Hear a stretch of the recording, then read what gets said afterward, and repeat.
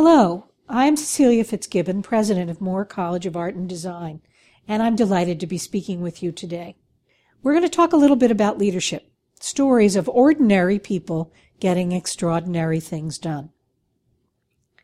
The leader's primary contribution is in the recognition of good ideas, the support of those ideas, and the willingness to challenge the system in order to get new products, services, and systems adopted to become more effective. Leaders are learners. They learn from their failures as well as their successes. As I've been thinking about leaders, they gaze across the horizon of time, imagining attractive opportunities that are in store when the organization has arrived at a distant destination. Leaders have the desire to make something happen, to change the way things are for the better, to create something no one has created. In effect, to leave things better than you found them. Their clear image of the future pulls them forward. They understand that they cannot command commitment, but only inspire it. Leadership is a dialogue, not a monologue. Leaders forge a unity of purpose by showing constituents how the dream is for the common good. They communicate their passion through vivid language and expressive style. When described by their followers, leaders are enthusiastic. They work to make people feel strong, capable, and committed. Leadership is a relationship built on trust and confidence. Without trust and confidence, people don't take risks. Without risks, there is no change. Without change, organizations and companies die. Leaders don't command and control. They serve and support. Their credibility of action is the single most significant determinant of whether a leader will be followed over time. Corporate structures are crumbling. All organizations are feeling the stress of shifting structures. As the business world goes, so goes the arts, in that they are heavily influenced by the people that govern them, often from the corporate sector. Everyone, every organization, every small business owner is searching for new strategies. One approach is to view leadership as a reciprocal relationship between those who choose to lead and those who follow.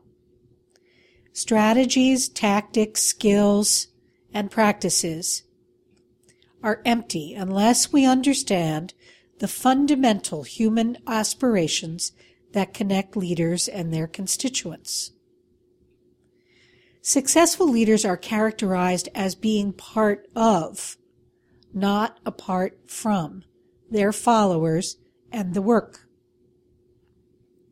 Think about it. Hierarchy is at its roots. It means, loosely translated, a government by ecclesiastics. The word itself comes from the Greek for holy or sacred.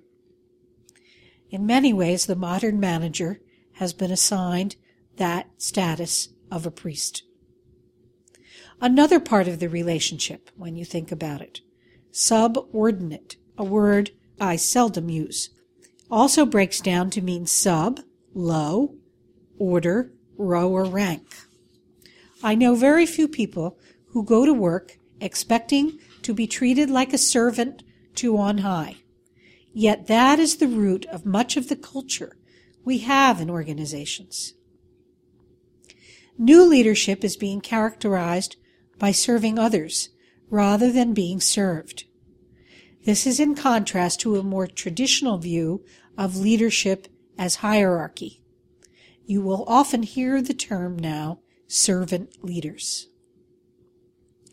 In 1994, 1,500 managers provided 225 values, characteristics, and attitudes crucial to leadership.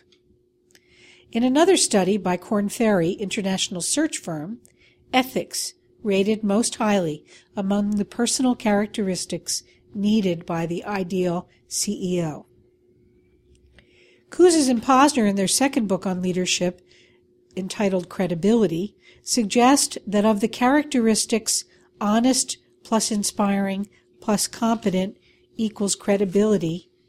Think about it for a minute.